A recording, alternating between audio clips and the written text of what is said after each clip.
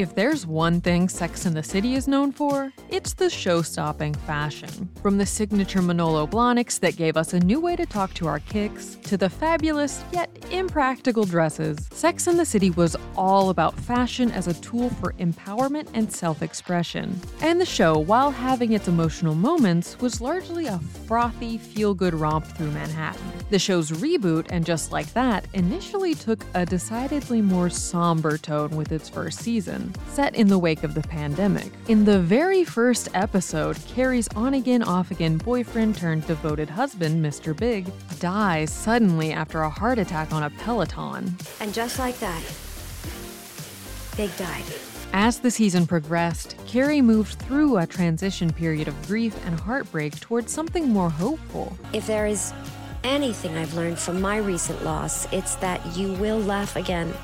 Especially if you have one or two good friends in your corner. And in its second season, which has just begun on Max, Carrie's treading water and just surviving gives way to a version of joy. And the show seems to finally be putting fashion back in the front seat, intentionally using it as an important part of the storytelling, instead of just treating it as an afterthought. Here's our take on how the fashion of the first episodes of Season 2 of And Just Like That reflects the characters' emotional journeys, including Carrie getting her groove back.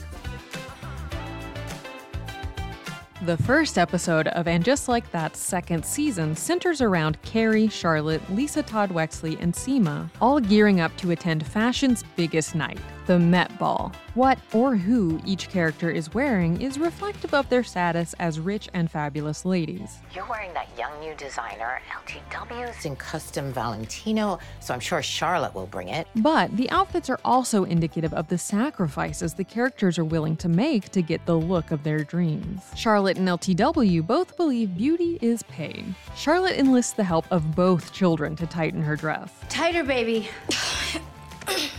It won't go any tighter. It has to. We've got to work on your upper body strength. And Lisa Todd Wexley basically walked down Park Avenue blindfolded for 10 blocks to get to the event. Can you see it, nothing?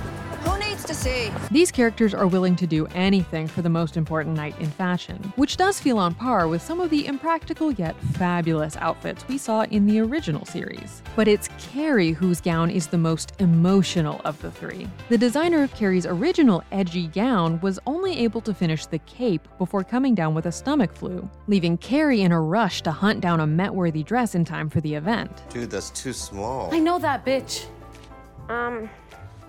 Now what? After some deliberation, she lands on a solution: her old Vivienne Westwood wedding dress from her failed first wedding to Mr. Big, where he left her at the altar. By choosing to re-wear the dress, she reclaims her past and turns it into a positive part of her present. And just like that, I repurposed my pain. And this recalls the Carrie of the original show, who had such a deep connection to fashion, and for whom clothes were a symbol not just of beauty, but of who she was and the story she wanted to tell the world about herself. The original show also occasionally used the re-wearing of particularly iconic outfits and accessories to highlight Carrie's change over time. So the re-emergence of the wedding dress, in a way, feels like a return to form. Clothing can also be a symbolic rejection of identity. Che Diaz, Miranda's new partner, rejects the outfit the costume department picked out for their new television pilot. Hey, America, I'm non-binary. Uncomfortable with the flashy, overconfident, and cartoonish way the show seems to want to portray them. It's Che's big break, and they want to bring all of their nuances to the screen. But Che is worried about looking foolish or that their identity is being reduced to something that feels like a parody. On the flip side, what Miranda's not wearing in the bedroom causes a similar rift. When she's uncomfortable wearing a on, I mean,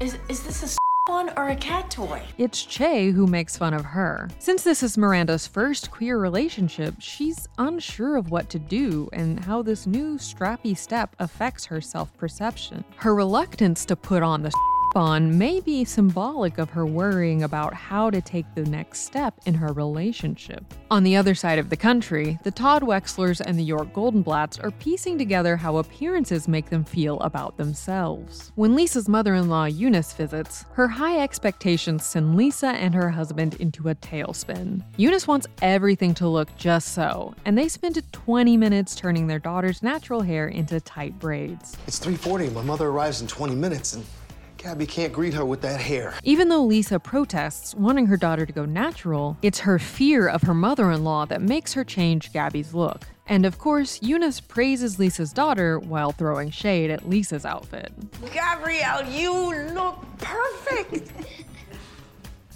I see you just returned from your matinee performance in The Lion King. Talk about catty. Lisa feels trapped by Eunice's expectations, feeling like she's never good enough for her. And neither Lisa nor her daughter can express their true identity around her. In another Upper East Side mansion, Charlotte's daughter Lily desperately wants an electric keyboard. So she sells a boatload of her expensive clothes to pay for it, including her piano recital dress by Chanel. Well, you said to get it myself, so I called The Real Deal and they came over and went through my closet. Wait, the real was here? No, The Real Deal. It's way better. Oh my God. Charlotte feels like Lily is growing up and leaving her identity behind, the one her mother worked so hard on developing. First the Chanel and then the Chopin. I just feel like she's rejecting everything I ever gave her. And while Charlotte admits that Lily can't even fit into the dress, she's still hurt by her daughter giving up Charlotte's perception of her to be, as Anthony called her, Lily Eilish. Sex and the City was not supposed to be a documentary on financial advice and frugal living. I spent $40,000 on shoes and I have no place to live? I will literally be the old woman who lived in her shoes. It sold its viewers a fantasy of New York, where if your emotionally distant not boyfriend doesn't call you back, a great pair of $500 shoes could fix all your troubles. Sometimes it's hard to walk in a single woman's shoes. That's why we need really special ones now and then, to make the walk a little more fun. The style wasn't supposed to be cinema verite. If you want to do a documentary, do not call me. I do entertainment.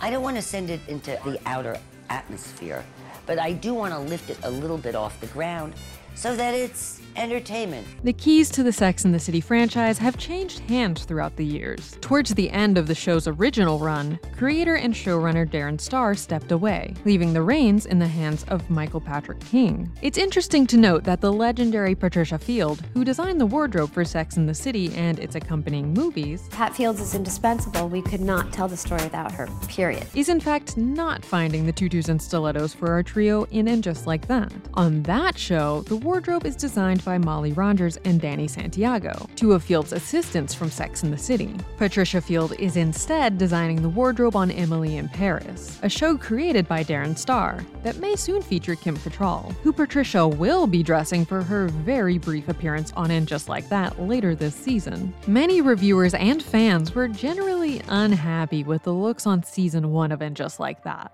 claiming that the reboot's fashion just didn't hit the way the original series looks did. Not too much salt. Critic Shannon Aducci wrote this scathing remark about a hat Carrie wore in the 6th episode. The lowest was undoubtedly a flopper from episode 6, a glaring contrast to Carrie's shiny new apartment, equal parts Blossom, 1980s Gun Sachs ads, and Anne of Green Gables. But as the season progressed, it left some of its maudlin tendencies behind, and in the second season, looks to be balancing its emotions with some high fashion and some fan service throwback. Season 2 of And Just Like That is already giving us memorable fashion moments, and seems to be returning to the show's fashion-forward roots. The clothes the characters choose to don, or reject, say a lot about their identity. But will we find any more fun Easter eggs and throwbacks from Carrie's vast closet? We're praying to Dior, Chanel, and of course Manolo Blahnik that we'll see more.